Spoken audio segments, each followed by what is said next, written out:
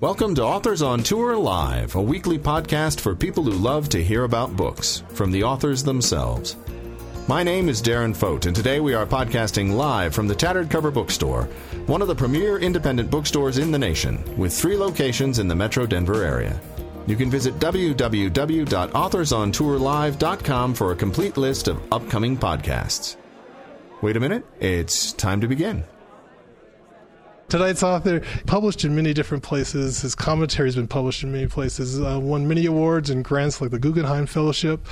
So many different great things, and just so pleased to have him here for his 3rd book, The Heavenly Table, which I know I'm enjoying, and if you haven't started yet, I know you will as well. Join me in welcoming tonight's author, Donald Ray Pollock.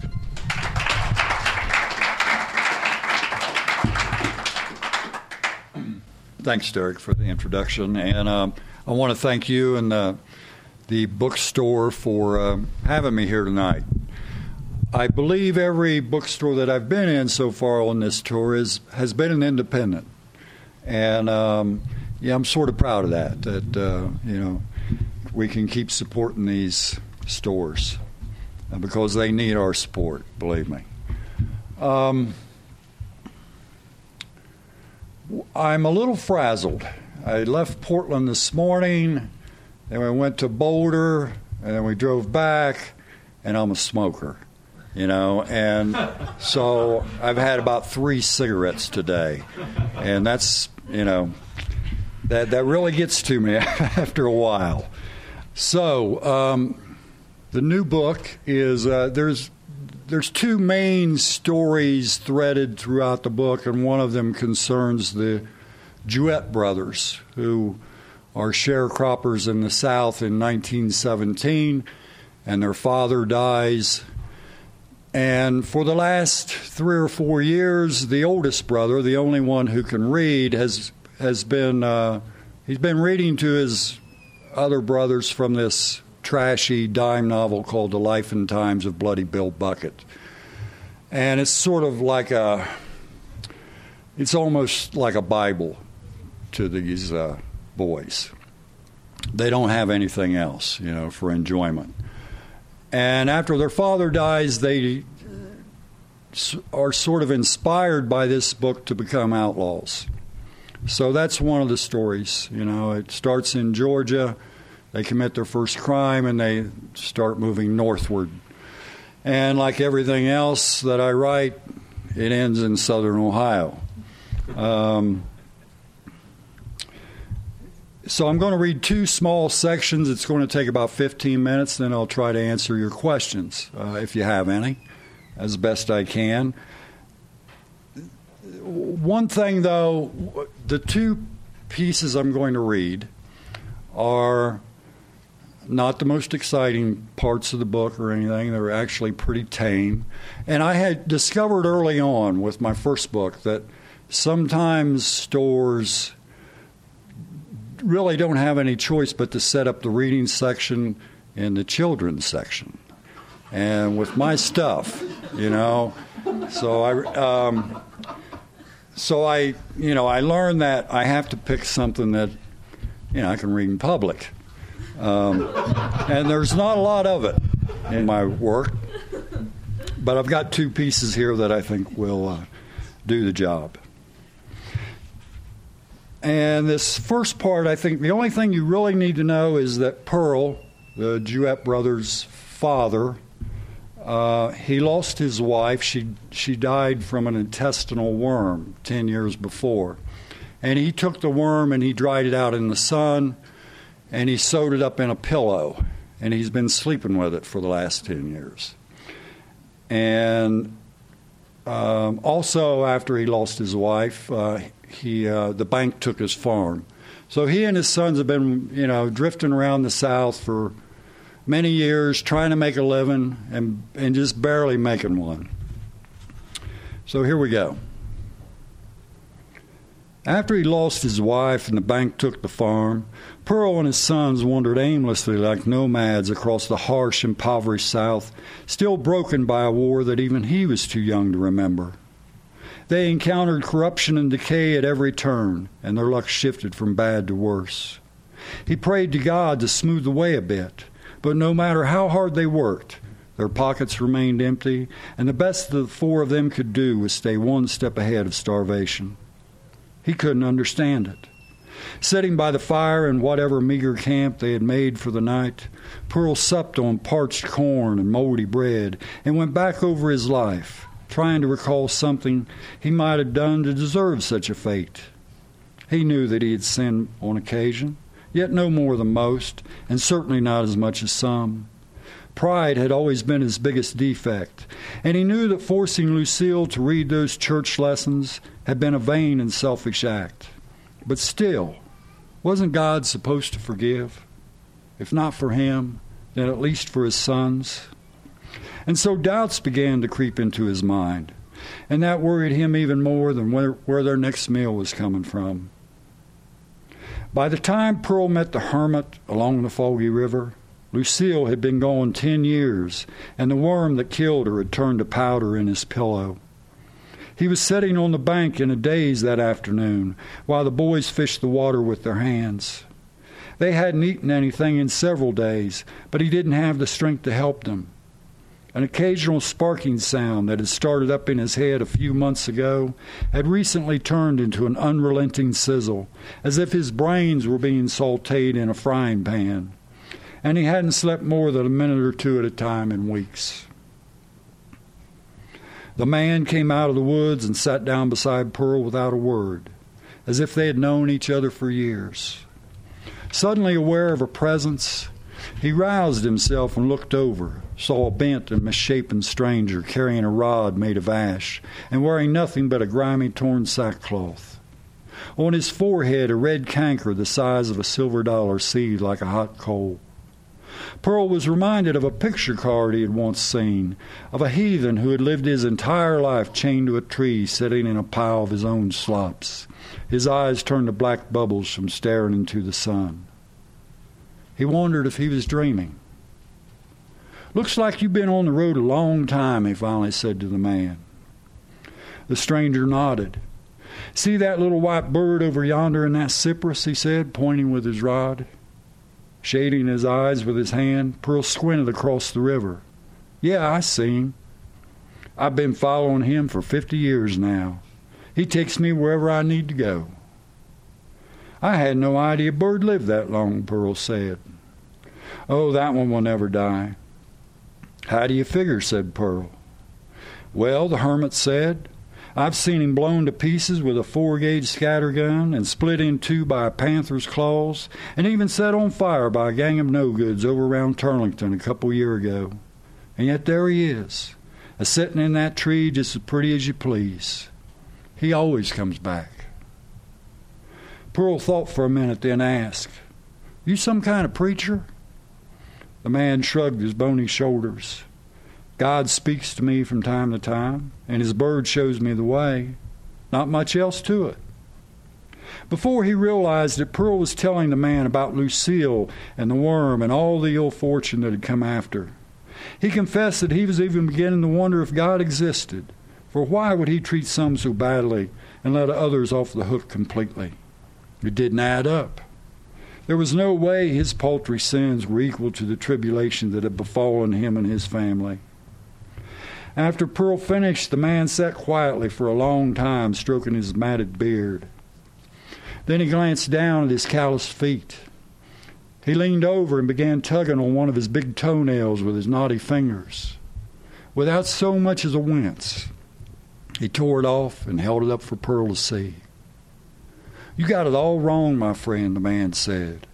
"The truth is you've been chosen. God's given you the chance for a better resurrection, just like he did your old woman. Without taking hold of some of the misery in the world, there can't be no redemption, nor will there be any grace. That shouldn't come as no surprise if you study on it. Look what he let them Jews do to his own son. Most of us got it damned easy compared to the suffering that went on that day. But what they call preachers nowadays, they don't want to tell people the truth.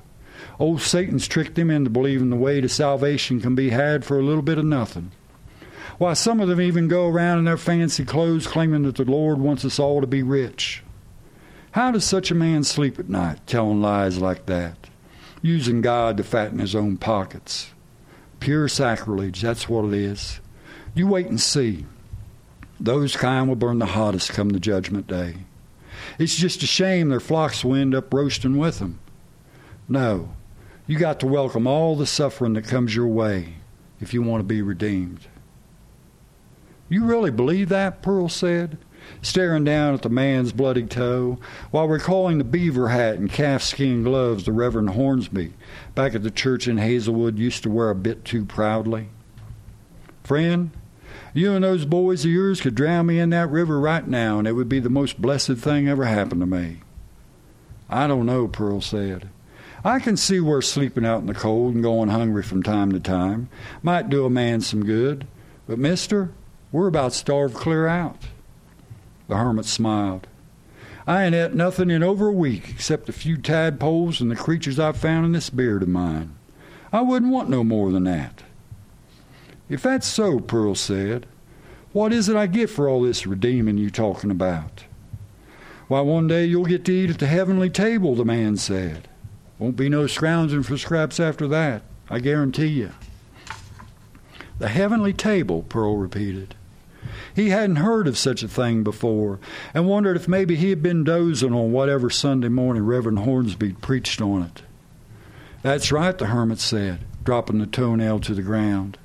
But keep in mind, only them that shun the temptations of this world will ever sit there.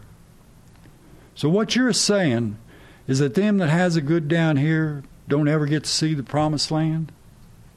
Their chances are slim to none, I reckon. Too many spots on their garments. Too many wants in their hearts. All right, so I'm going to end there with that and go on to chapter 14. And this concerns the other main storyline in the book, Ellsworth Fiddler, his wife Eula, and their son Eddie. And Ellsworth lives in southern Ohio, a few miles west of a place called Niption, which is really there in where I live.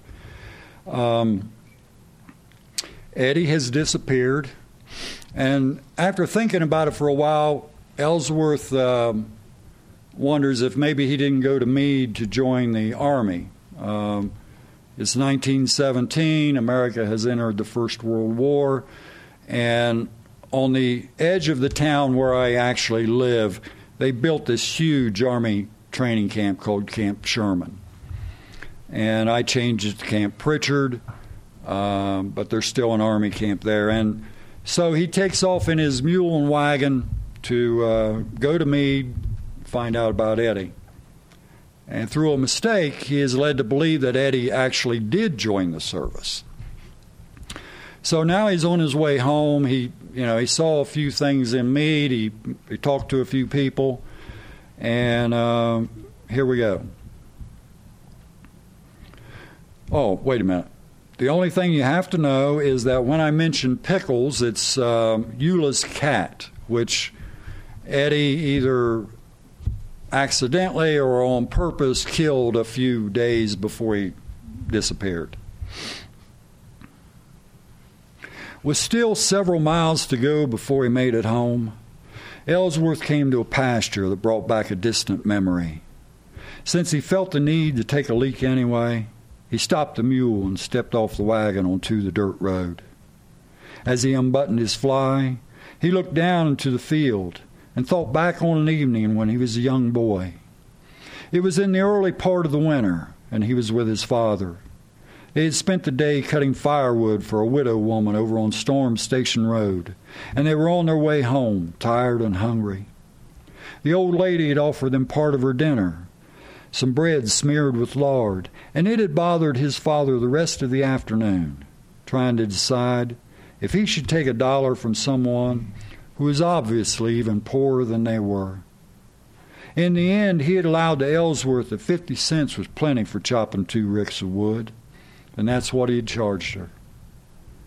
His father was puffing on his pipe and talking about something, probably the weather or what he planned to plant in the spring.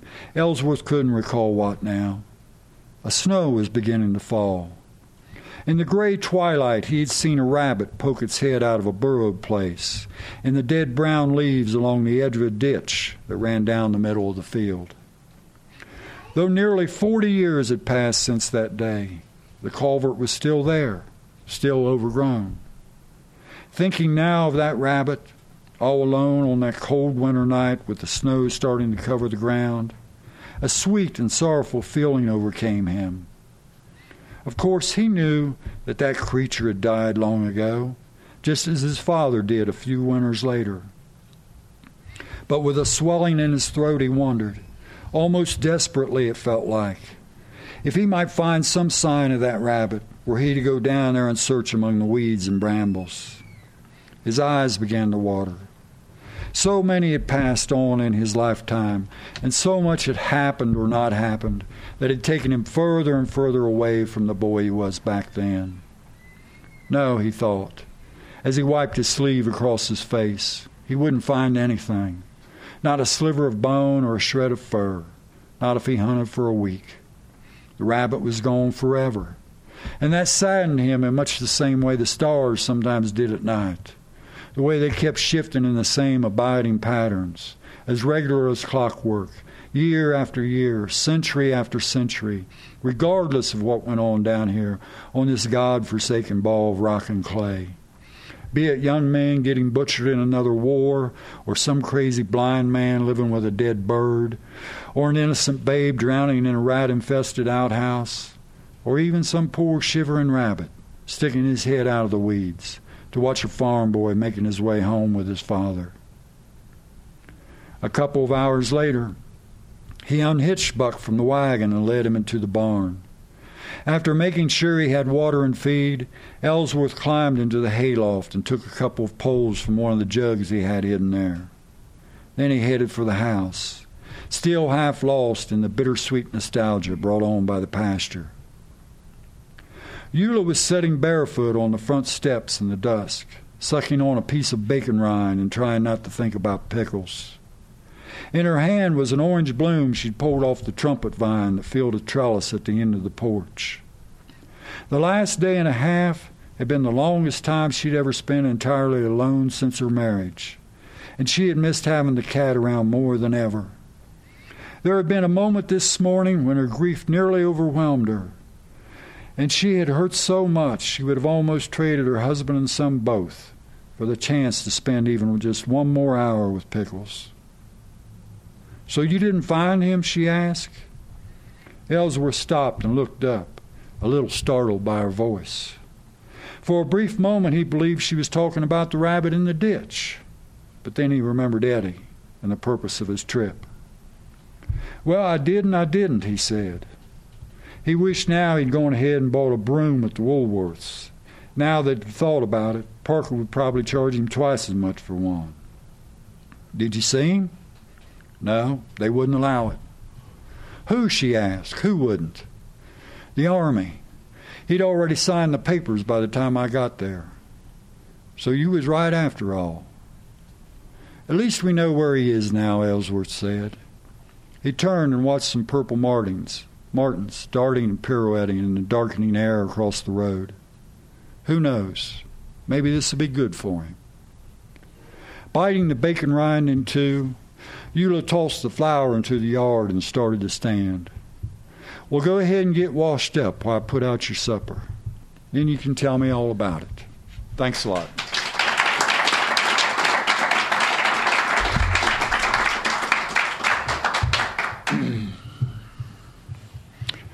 Okay, so we're doing a podcast. So if anybody asks me a question, I'm going to repeat it into the microphone, okay? So, I mean, just so it doesn't seem too weird or anything. That's why I'm doing it.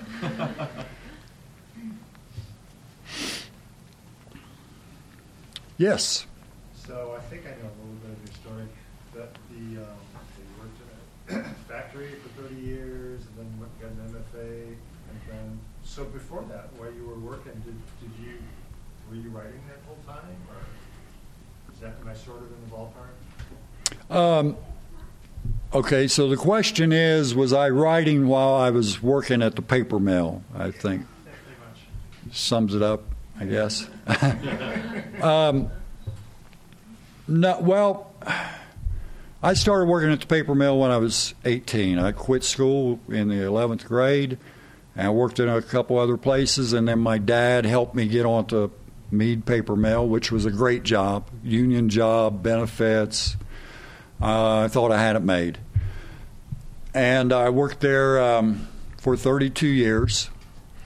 But when I was 45, my dad retired from the mill. And there was a moment there when I imagined doing that in another 20 years myself. And I don't know, this feeling came over me that I wanted to do something else. My dad had a hard time with retirement. The first year or so, he just, he took off his work boots and he sat down in front of the TV, and that was about it. It was like life was over with for a while. Fortunately, he recovered from that, but it gave me the impetus to try to do something else. And I didn't know anything but factory work, but I did have an English degree. When I was in my 30s, the paper mill had this program that paid 75% of your tuition and your books if you wanted to go to school part-time. And I did that, and I ended up with an English degree when I was like 40. So I didn't know how to do anything but factory work, but I loved to read. And I've said before, I thought very naively, well, how hard could it be to write a book? I'll just do that. I was very naive. And so that's when I started, when I was 45. And then I left the mill when I was 50. Went to graduate school.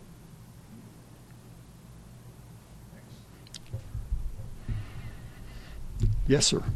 Can you speak about the exercises I've read that you've discussed about retyping stories that you knew? Okay, so the question is, the gentleman wants me to talk about typing out stories. That's close enough. Okay. And yeah, that, I flailed around for about a year and a half, like when I started when I was 45. About a year and a half later, it was not working. And then I read this interview with a woman writer, and to this day I can't remember what her name was. But she talked about typing out other people's stuff, work. And I thought, heck, I could do that. I mean, nothing was happening anyway, so I might as well type out other people's stuff. And so for about the next year and a half, I typed out one short story a week. And I always chose stories that I liked, and I always made sure that they were short. So, no Henry James or anything like that. It was they were short stories, and it was a lot of different people. Just Hemingway, Richard Yates, Flannery O'Connor, Dennis Johnson, just on and on. But Reese Pancake. And it actually worked for me because I think I'm not a very close reader. So I could read a story over 4 or 5 times. And until I typed it out, I couldn't really figure out how they made the transitions or, how Hemingway did dialogue or any of that stuff. It was, I'm not the smartest person in the world. So, but I think it was because I'm not a close reader. I just read for enjoyment. Even now, most of the time, it's just for enjoyment. I'm not analyzing stuff or anything like that. And so after I'd been doing it for, less than a year, I wrote a story that I thought, this isn't bad. It's not great, but it's a lot better than what I have been doing. And I got it published. And so then I did that for, like I say, probably about 75 stories altogether I did like that. And it helped. Yes, sir. But what part of Ohio southern Ohio or western? Okay, so what part of Ohio am I referring to? Just because I grew up in southwestern Ohio, so I'm just a personal question. The area that I write about is about 40 miles directly south of Columbus. So we're, sort of like, well, Cincinnati is 2 hours to the west, Athens is an hour to the east. And we're then about another 40 miles, you hit the Ohio River. So, just southern Ohio, right about in the middle of the southern part. You have one? So I'm kind of curious, for instance, in The Devil All the Time, you have these multifaceted, intricate plot lines. Is that something that you really understand? So the question is, concerning The Devil All the Time and the multiple plot lines, do I plan them out or do they just sort of happen? And the answer is they just happen. I'm a very messy writer. I don't outline anything. And it, when I started that book, I, of course, didn't know if I could write a novel or not. And, I just kept working at it. And, I would get one character and then I would try to figure out a way to insert him into the general thread of the story. And it just came from a bunch of work, really. And talking about being a messy writer, I mean, with the new book, The Heavenly Table, it started out, I was going to write a historical novel about Camp Sherman, which sat on the edge of Chillicothe, Ohio in 1917. And my idea was that I would bring in new enlistees from different states, and then I would, create some sort of a conflict between them. And I had a doctor whose wife was addicted to opium. I had a couple grave robbers. None of these people are ended up in the book. I was working on it, and then one day I started the idea for this sharecropper and his three sons, which originally I thought they were going to go to Camp Sherman, but they popped up. And I kept working on it for a week or so, and then I decided, now this is my story. It's not the camp. And so it just sort of happens that way for me. I would do well to outline. I would save myself a lot of time if I would just try to figure things out beforehand, but I just can't do it. I just can't work that way. Sure. Yes, sir. I read the review of The Heavenly Table in the Times on Sunday, and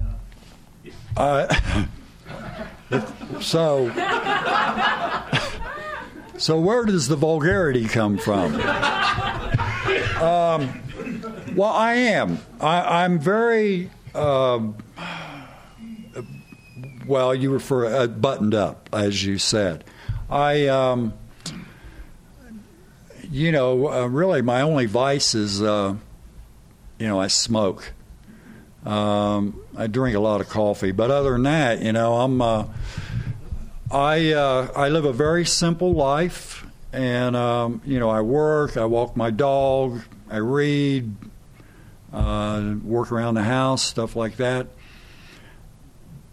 But I think a lot of the vulgarity comes from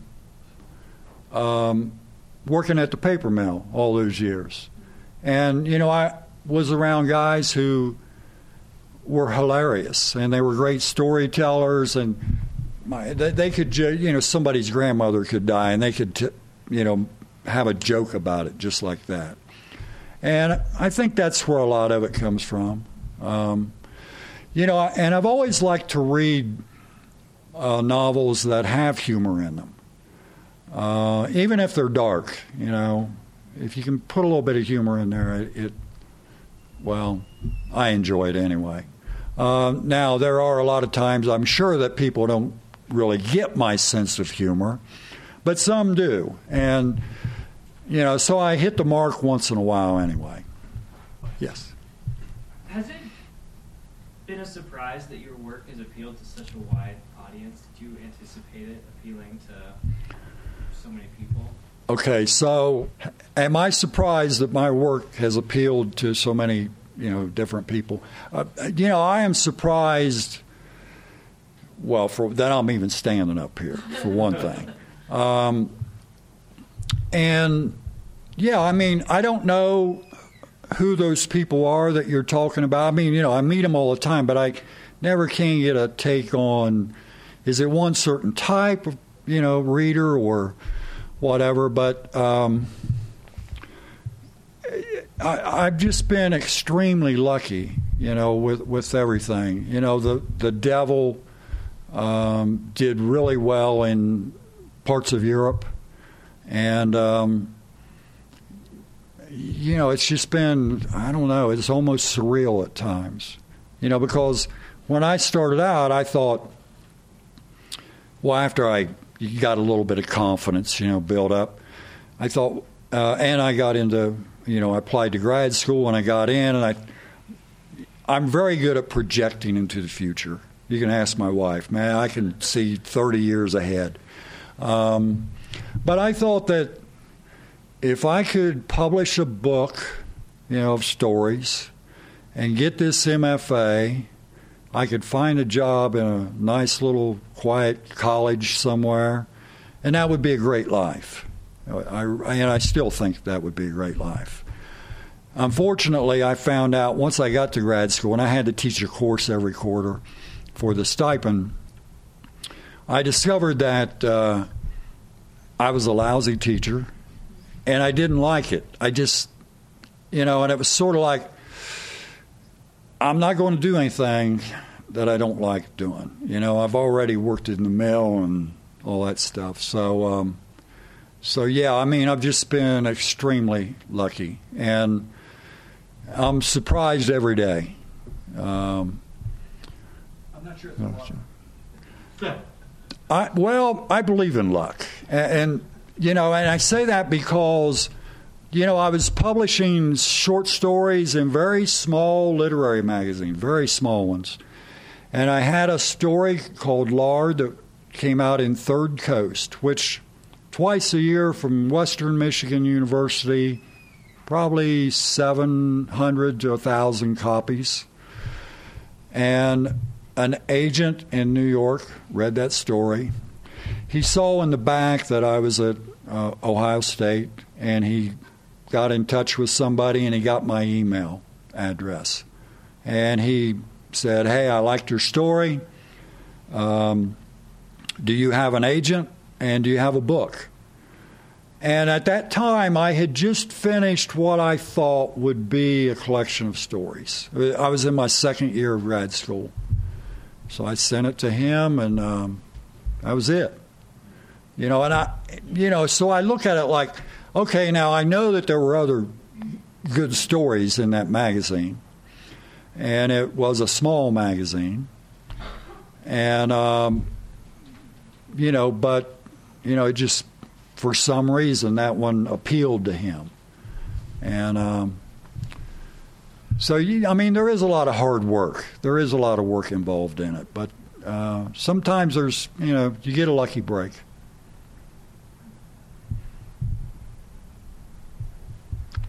Yes. Not to sound like an editor, but will we have to wait 4 or 5 years? Well, will we have to wait 4 or 5 years for the next book? I hope not, and I know my wife hopes not. What happened, and I've agonized over this for a long time, is that after The Devil came out, I started working on The Heavenly Table, the historical novel idea. And then we bought another house. And I looked at this house, and the house was fine, but I thought it needed a lot of work. And I hired a couple guys, and I went over there with them, and I worked on this house for about 4 months or so and didn't write at all. And in that 4 months of not writing, it just got easier and easier not to go to the desk. And so I went about 18 months or so and didn't write at all. And then I had some success with the book in Europe, and I started traveling. And that always interrupts me, to travel. But finally I looked at my bank account, and I knew that I had to do something. So, once I've heard other writers say, I only write when I need money, that sort of thing.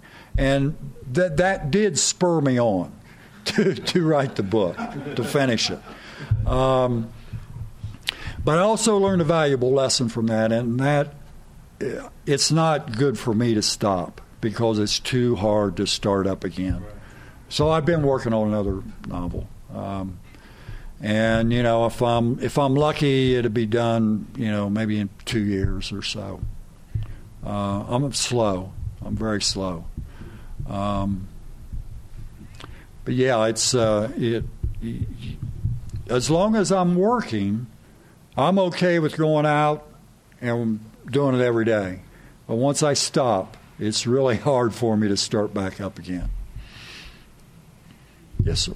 Now that you're writing novels, do you foresee yourself writing any short stories later, or are you just kind of a novel guy now?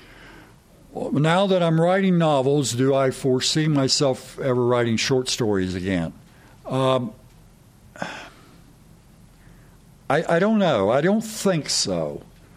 And a lot of it has to do with, after I wrote the first one and that, now I've got another one, it's gotten a little bit easier. Not a lot, but a little bit. But I enjoy being able to spend a lot more time with certain characters and all that, which you can't do with a short story. One of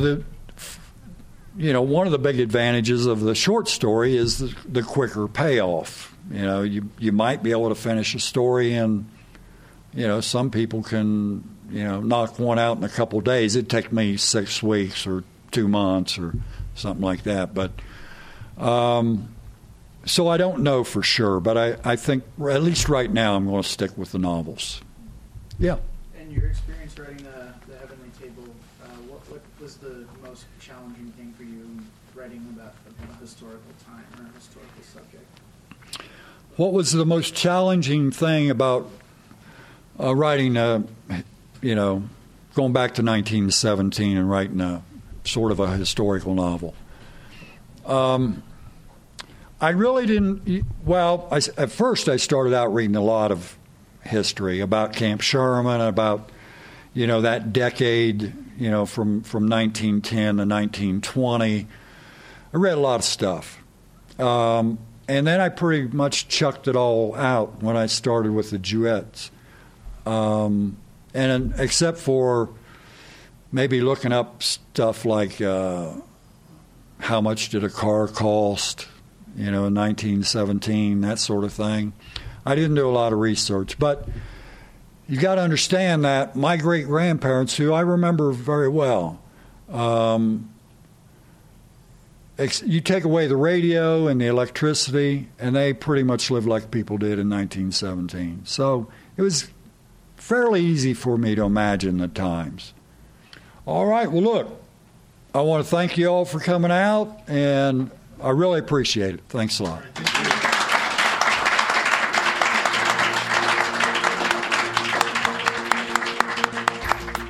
That's all for tonight's Author on Tour. I'm Darren Foden. We have been podcasting live from the Tattered Cover Bookstore in Denver, Colorado. Stay pod tuned in the coming weeks as we podcast Authors on Tour.